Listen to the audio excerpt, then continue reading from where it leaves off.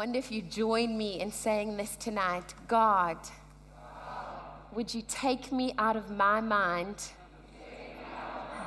and put me into yours? That's a good word. I need that. Oh, it is such a privilege to be back in Durbs. I am so excited. My husband is highly jealous, and he sends so much love. He has a team of 63 of our wild students who are responsible and powerful, who are in America, and they are in Seattle at the moment ministering there. And so over this time in the ministry school that I'm part of, the leadership team, we have a 2-week period. We are students who have spent a year. For most of them, it's more than that, of preparation and saving and planning, whether it be with their families or personally. And they have given their lives to be a student of the Lord and to be a student of learning how to partner with God and how to move and make room for God. I mean, if you hear the word revival thrown around, it simply put means to be revived again to your original purpose.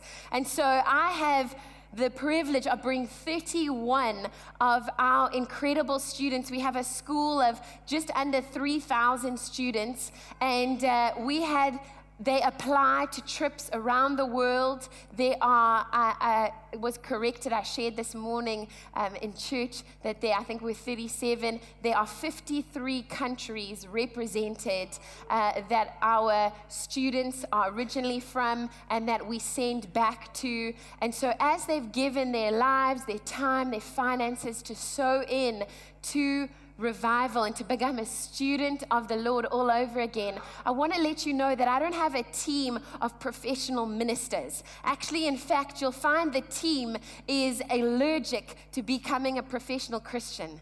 We are, and I say every year with my students, I want to graduate them with them. I want to graduate them, and I want to graduate with them every single year in being a student, being a son and daughter of the Lord. And so we come here humbly. We come here with our hearts open to learn and to receive. Each of the students aren't staying off to one side in a hotel or a B&B. They are with men and women who are part of this church, which we're incredibly grateful for. And they are here to give in a radical way and to pour out. But I want you to know every man and woman on my team has at one point or another come to me and said, Libby, I had a plan, but somehow, some way, I feel like God might be calling me to Durban because God is doing something here so radical. They're here, they'll tell you the truth.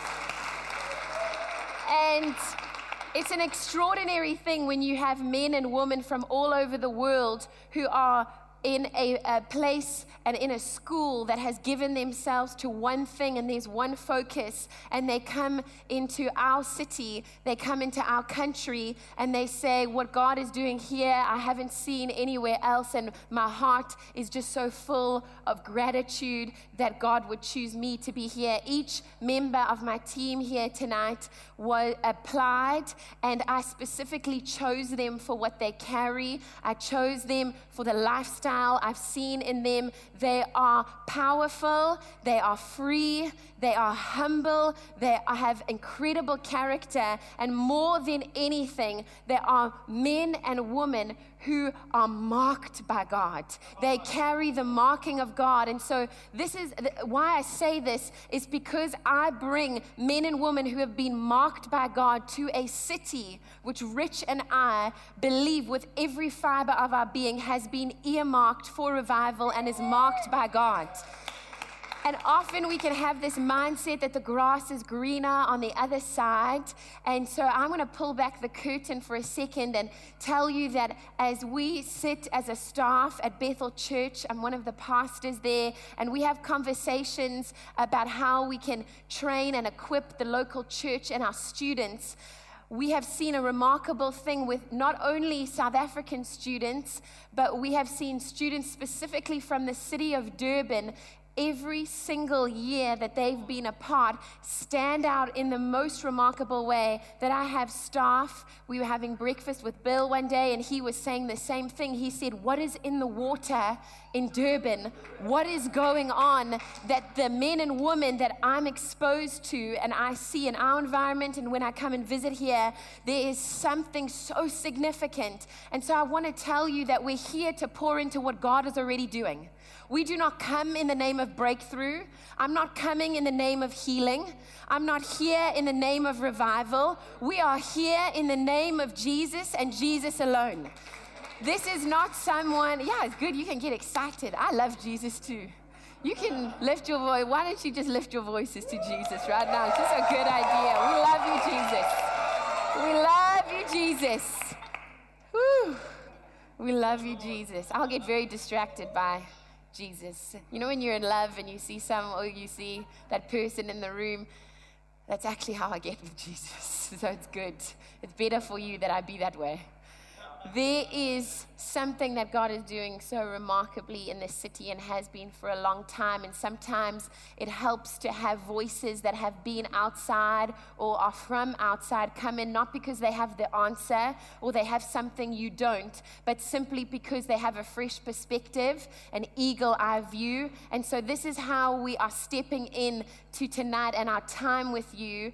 If we are here for that alone, to be a reminder and to demonstrate to you that it is not the name of Bethel, it is not the name of this or that preacher, but it is Jesus who is in you, who is in me. He is the answer. We are the mere signposts. I hope that that brings relief and faith and encouragement to your hearts. We're going to get wild tonight. I'm going to warn you, and I'm going to explain to you why that is so important and that's so necessary, and why I have brought this specific team as well. Is this is not a team of preachers. This is not a team of pastors. A lot of them have led churches for several years and have been part of leadership teams. But in my team, I have bankers. I have Sunday school teachers. I have 17-year-olds, and I have grandmothers. And don't look at them now, because you'll never ever know by their appearance that they are grandmothers. But they are, and they have spent the year saving, preparing all of their own finances to come over here to pour in. They've spent months and months. We've been meeting bi-weekly, monthly, getting ready, praying for tonight and praying over Harvest Church and the churches of Durban that we've been ministering to. This morning, the team split up, and we were in 7 different church campuses. And so we got to see a glimpse of what God's doing, but we also got to pour in a really sweet way. We give honor where honor is due. And George, Leanne, and your entire family, we are so, so blessed and so honored to be with you tonight. Thank you for opening up your house and your home to us. You are a father of revival. And so for us to step in and to just add to what God is already doing, you are such a safe place for so many men and women in the body of Christ. We're so thankful to you. And you saw my running mates, my partners in crime and in life, Julian and Katya. Thanks God. I get teary-eyed when I talk about this couple. You know the gift that they are. Jules and Katya, you demonstrated to me what freedom in Christ would look like without losing the Word of God, without losing theology. You are unapologetically champions of others. People feel 10 foot tall around you, and then they begin to live like that because the two of you have chosen to let God do that in your own life. We are very grateful for you. Amazing.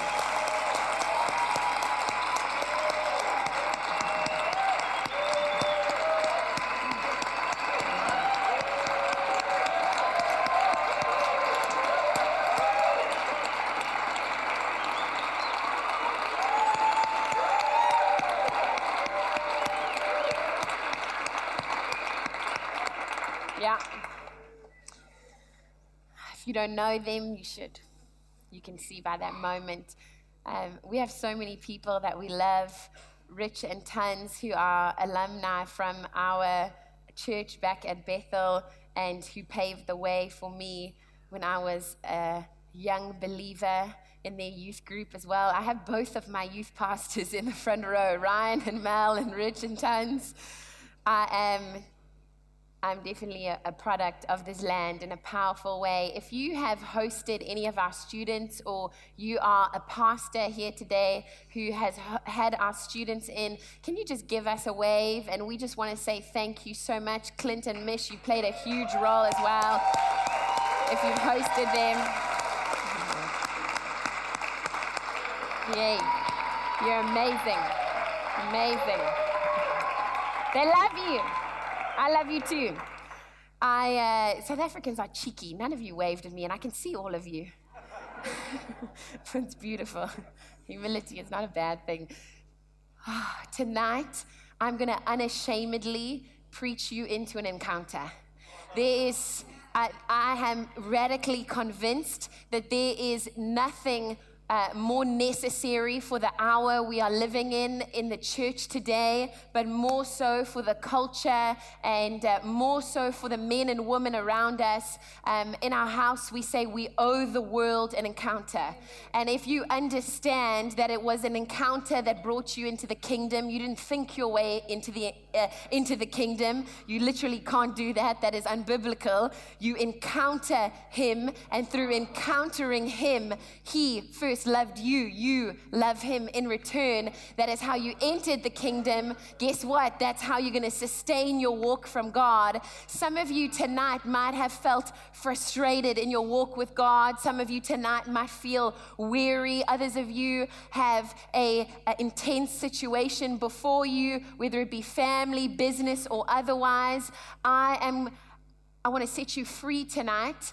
You are on earth. That is normal. Welcome to the family. However, you don't need to stay there, and you might get frustrated with your situation or feel a sense of passivity. I want to tell you that it's probably not because you are trying less than you used to. It's probably not because you are, and this is going to shake some of you up, but it's okay because I will use the Bible. It's probably not because you're reading the Bible less. It is probably not because you are posturing your heart this way or that, or worshiping here or there. I would propose to you that being stagnant, I would propose to you that feeling frustrated, I would propose to you that feeling tired or weary is not for lack of trying. It is simply because your encounter with God might be outdated. You might be living off an old revelation.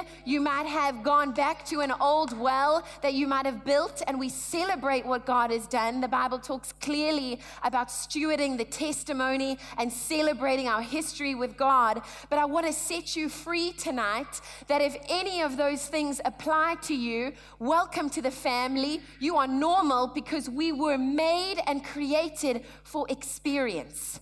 We were made and created not just for head knowledge, but for experiential knowledge. In Daniel 11:32, it says, those who know their God will do great exploits for him. That word know their God is yada, and the word yada, the original word, means experiential knowledge. So it does not say those who attend X, Y, and Z will do great exploits for him, or that that's a good idea to stay in the fire. It does not say that those who do this or that, or try hard in that, or fulfill these requirements shall do great exploits for him. Actually, this is not even New Testament. This is Old Testament. How much more us today, here and now? Those who have experiential knowledge of their God, do great exploits for him. And I felt tonight that God was going to move with the spirit of renewal. As we were in worship, it was going on from the minute you walked into the room. God has an agenda to re-envision you, to refill you, to renew you. Simply revival, to revive what you were originally intended for. You don't need to get wiser and have sharper strategies. You actually need an experience with God. You need to have experiential knowledge. And out of that place, out of that moment, what happens? You begin to be marked. Now, some of us stand at the moment or the miracle. And how many of you know when God does a miracle, or you're in a moment with God, nothing else matters. That is a picture, that is a symbol. It's an encounter in the moment. You don't want to miss that. But what I've seen take place as we have watched God move across different countries and interacted with students, and even in a place you might think is soaking and there's an encounter around every corner, even in that place, I have noticed a key. I've noticed that when I stop experientially knowing him, I stop making space to experience him, I start to get tired and weary. I begin to get grumbly. I lose my vision for what is going on. And you know what? There's nothing wrong with that. It's because that was what you were created for. So something inside of you grumbles and desires, and it's not working and clicking together, not because you're broken and bruised, although that might be the case, but simply I would ask you, when was the last time you had an experience with God? When was the last time you had knowledge of him that came out of an experience? We camp out in the moment. We stay in the miracle and we say, wow, God did that then. I'm so amazed at when he moved over here. But what happens is the church, and as a body, we need to move from the moment, from the miracle, and allow it in the miracle and in the moment. We need to allow it to mark us. We need to stay there and feel who God is and take it not just at his hand, but we need to move to his face. A miracle, a moment with God is a sign and a picture of who he is. He's not just out to answer your questions, although he will. He really wants you to know him. He wants you to feel him, to experience him, and he wants the moment, the miracle, to mark you. And as it marks you, he wants it to become a movement in your life.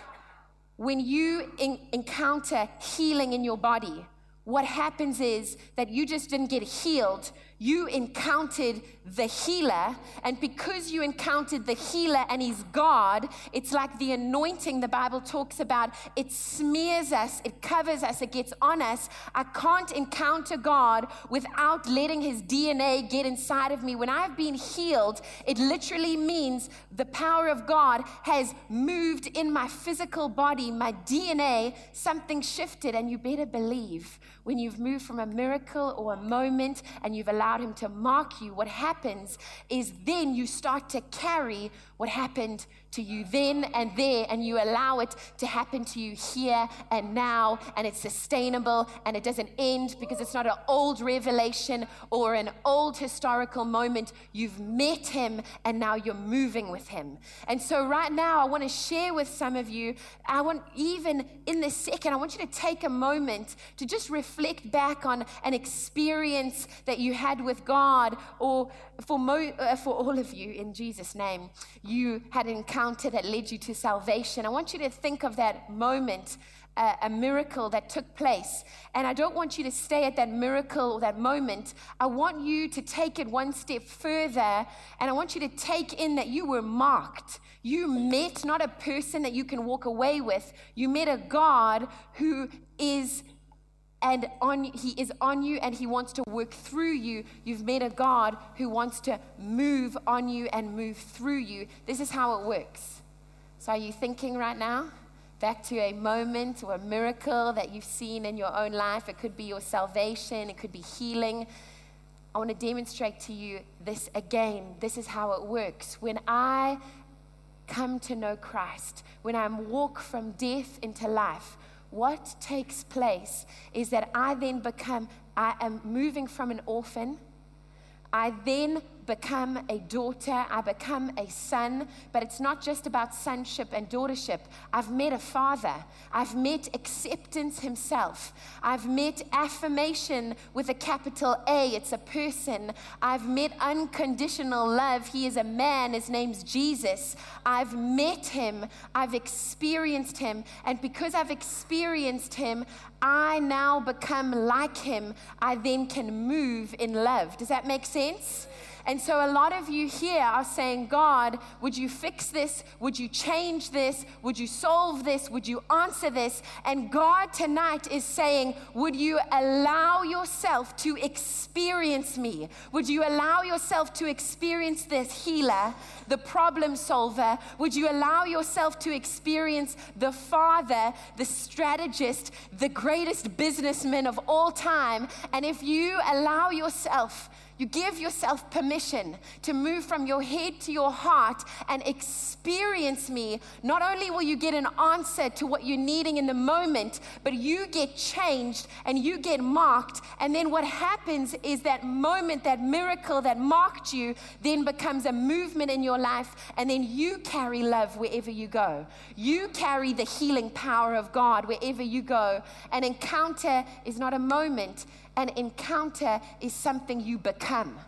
If I've been healed, I become like Jesus. I carry healing in of itself. I carry the gospel in and of itself. I get marked with the DNA of Jesus. And so tonight, I'm reminded of a moment where we were in a meeting very similar to this, and in the second row, just over there where Justin and Clint are sitting, there was a man, and all throughout the meeting, I don't think he heard a single word that we were saying. He looked awestruck, but not in a positive way. You know when someone's not in the room and they're highly distracted? How many parents in the room can testify to that when their kids get home from school? It looked like that. In the second row, completely out of it. And he sat through not the first session, we were doing training, but the second session, the third session. And then I saw him get up, and he walked out the corridor, and I didn't see him again for a few hours. And we were walking to our car later that day, and he intersected with us. And as we were about to get into the car, he came up to us, and he had tears streaming down his face. And he said, when I was in your meeting, I didn't hear a single word you said. And I knew that that was good news. I knew from the look on his face that something far greater than my words could ever achieve was taking place. And he began to share that as he was in the meeting and as he was sitting in the second row, the presence of God, just like it is in here, the thick, weighty glory of God, not just power, but his presence, the intimacy of God was in the room to such a radical extent. He said, I couldn't speak. It's as if I couldn't think. And I had an encounter with God, and God marked me and he touched me. I don't know why I came here. I was at the end of my rope. I came into the meeting. I had zero faith. I had zero hope. I was told to come here by someone else because of the situation I'm in, and I won't share that for confidentiality's sake. And he said, as I walked out the corridor, after being awestruck or being taken up by God, just being aware of his presence, I didn't see God, I didn't hear him, I just have never ever felt what unconditional love felt like. I've never ever felt what the presence of God felt like. As I walked out of that room, someone intersected me in the corridor, and they stopped me, and they started to prophesy over me, and they started to speak into my situation and my future. And as they did that, I felt a hand come physically on top of my head, just sit here, just like this. And as they were speaking over me, he said, I felt the affirmation. I think he was 47 or 48 years old. I felt the affirmation of a father for the first time in my life. It was as if God's physical hand, which I believe it was on my head. And for the first time, I heard not their words, not the detail, but I kept hearing a father through the presence and the words that they were saying. I kept hearing a father say, I see you and you're valuable. I'm proud of you, and you carry significance. And he said, I was so undone by that because of what I've been involved in. I feel so unworthy. And he met us in the corridor, and he said, every moment in my life has been leading up to this. I want to let you know it was not a meeting as wild and magnificent as this. It was a training time. It was not a pastor that met him in the corridor. It was one of our local church members. But God had an agenda. God had an assignment. And that man, later we found out, had severe terminal cancer. And that young local church member who was just older than a kid, who was just sharing a word over him, had no idea of that element of his situation. And that man now has moved, packed up all his things because he encountered a father. He moved over to our city, is involved. We were doing healing rooms training, is involved in the healing rooms. And that man, we found out later, had been involved in such horrific activity that I don't think you would even allow yourself to sit next to him. You're gracious, but just because of the extent of what was going on. That man, simply because he encountered God, he heard that God was with him and that he was proud of him. The most simple of moments, a miracle turned into a marking. And that man right now is overseeing our teams in the healing rooms. And since he encountered the healer, he has seen right from leukemia up to the oldest and the most developed stages of cancer. He has seen 100% healing on every single person he has prayed for. Every single person he's prayed for. And why I tell you that is simply because there is no one who is disqualified. There is no one who is too far gone, but for the experience and the encounter of God, not the pastor's kids, not the person in front, not those who are roaring, raging, and shaking. How much faith do you think Lazarus had to be raised from the dead? He had dead faith. He had zero faith. You simply need to experience and encounter God. When you have that moment, you become qualified for what you're called to. You have the solution and the answer and the power for what God is doing in your midst and what you're facing. And so I want you, just as my team comes up, there are some of them who are coming up who carry a real prolific word of knowledge, a gift on their life, and a gift of prophecy. They've been praying for this time, and they're going to share some prophetic words. I want you to say this with me. God, I invite you to mark me tonight. I invite you to qualify me, even in the moments, and especially in the situations I feel least qualified for. God, if you can do it with that man, you can surely do it with me. As I close, we are going to open up the front, and I'm going to get the team of 30 who has spent the last few months praying and preparing for this time to lay on hands. If you don't know what a fire tunnel is, very simply, what it is a way that we can pray and we can release impartation and pray for the fire of the Holy Spirit. In Hebrews, it says the ministering spirits are like winds and fire. When the Holy Spirit came upon them, it was like they had flames of tongues of fire above their head. It is biblical and accurate. And so fire, we're going to open up a tunnel in the front. We're going to lay on hands and pray for the impartation, the fire of God, the experiential knowledge that you would meet God. I was talking to an incredible man, his name's Steve Carey, last night, and he said to me, Libby, my life has been so changed. I realized more than ever before in my life that one moment with God, one experience of God, it's the whole reason why I changed everything I was doing tonight, because of what Steve shared with me. He said, one moment, one experience I had with the power and the presence of God has changed me and filled me and restored in me more than all my years put together. And I know this is the heart that the Father has for the Church of South Africa. I know this is the heart for the men and women of South Africa.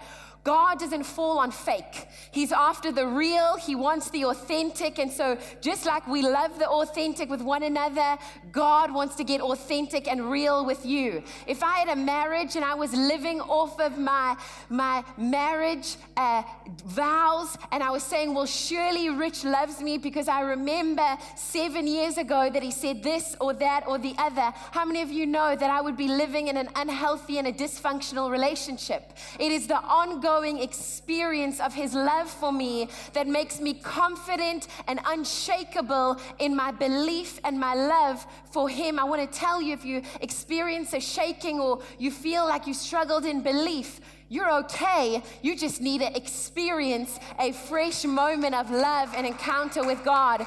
You see, even Moses, who went up the mountain, the Bible tells us he heard God. He saw God. God sent him down. Still, even after that wild encounter, God says to him, Moses, I will go with you. You see, even if you have a moment, a mountaintop experience, God knows that he still needs us. He's created us to go with him on the mountain and in the valley as well. He doesn't just want you to stay up there. He wants you to experience him every single day. We see in the New Testament, John 4, we see a woman who encounters Jesus at a well, and she has this magnificent moment, and he says, the well of living water will spring up inside of you. You see, the Samaritan woman didn't stay there and allow the rocks of the wall around the well to be her limitation. She encountered him,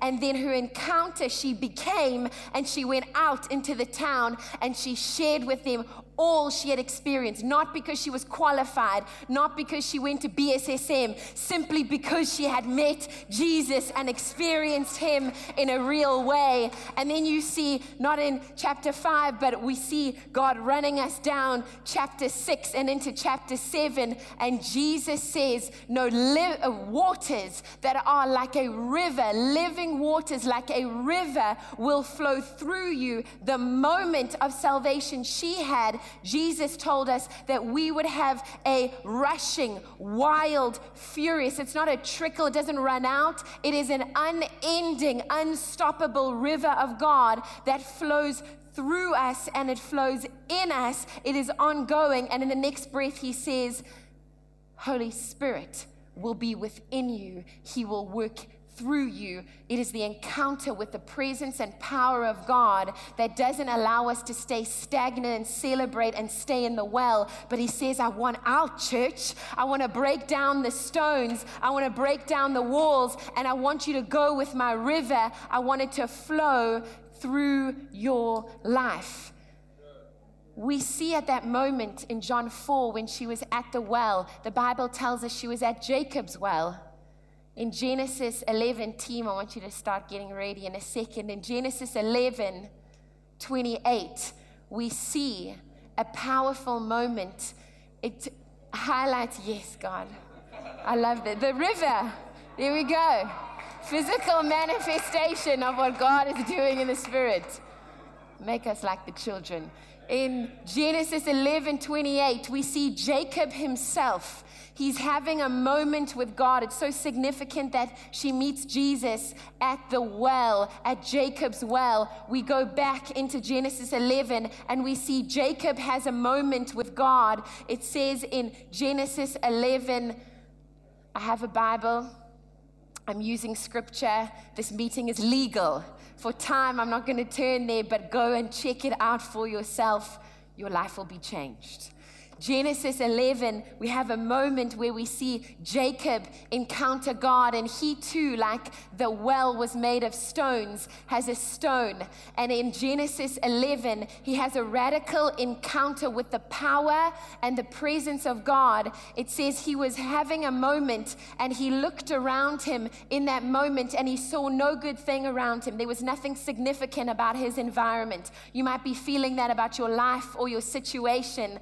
And it says that he took the stone and he put it under his head. He laid his head on it, and he rested on the stone. Some of you will be able to pick up what God is putting down in this moment. I'll explain it in a second. He rested on the stone, and as he rested, he went into an encounter. He saw a ladder open up above him, and angels began to descend and ascend. Many of you would have read this moment. And when he woke up, he said, surely God was here, and I didn't even know it. Some of you are so surrounded by the presence and power of God, but you haven't yet rested in your works. You haven't yet rested in your striving. The law was written on a stone. The stone Jacob took, and he didn't put it before him as a burden. He put it down and he rested on it.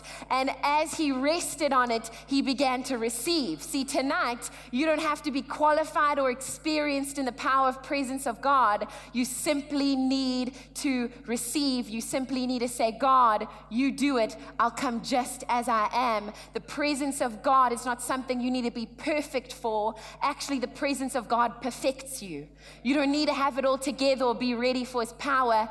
He wants to do it in you. And Jacob put the stone under his head and he rested on it. And it's a sign and a symbol for today. Some of you, as we begin to go into a time of receiving the power and the presence of God, need to know that the only qualification, the only posture of a heart you need to take is to take your checklist, take the law, take the requirements. You don't need to shake, rattle, or roll, or go to this church or that, or know this. Simply, you need to know that the stone that was once heavy and laid upon you, the requirements that you thought you once needed to achieve or require, God in his kindness through Jesus has made it a stone that you get to rest your head on. And in rest and receiving, God opens up his power. And no longer is it a ladder we need to climb, but that ladder is no longer an encounter. That ladder is Jesus. Jesus is our ladder to heaven.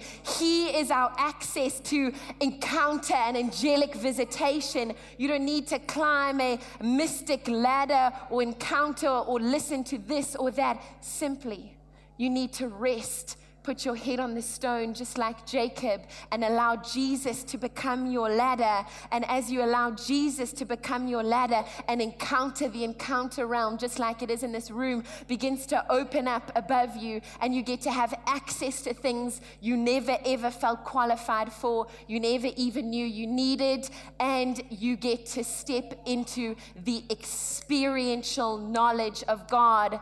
Church, tonight, God is moving you from a moment, from a miracle into a marking time. That's what we're going to do tonight. And as you encounter the marking of God, I don't just want you to have an incredible night. God wants you to encounter him because he wants to turn you and your life into the movement of God, into the power of God, into the life and the spirit of God. And so this is what I'd love you to do right now. Would you stand with me for the last time?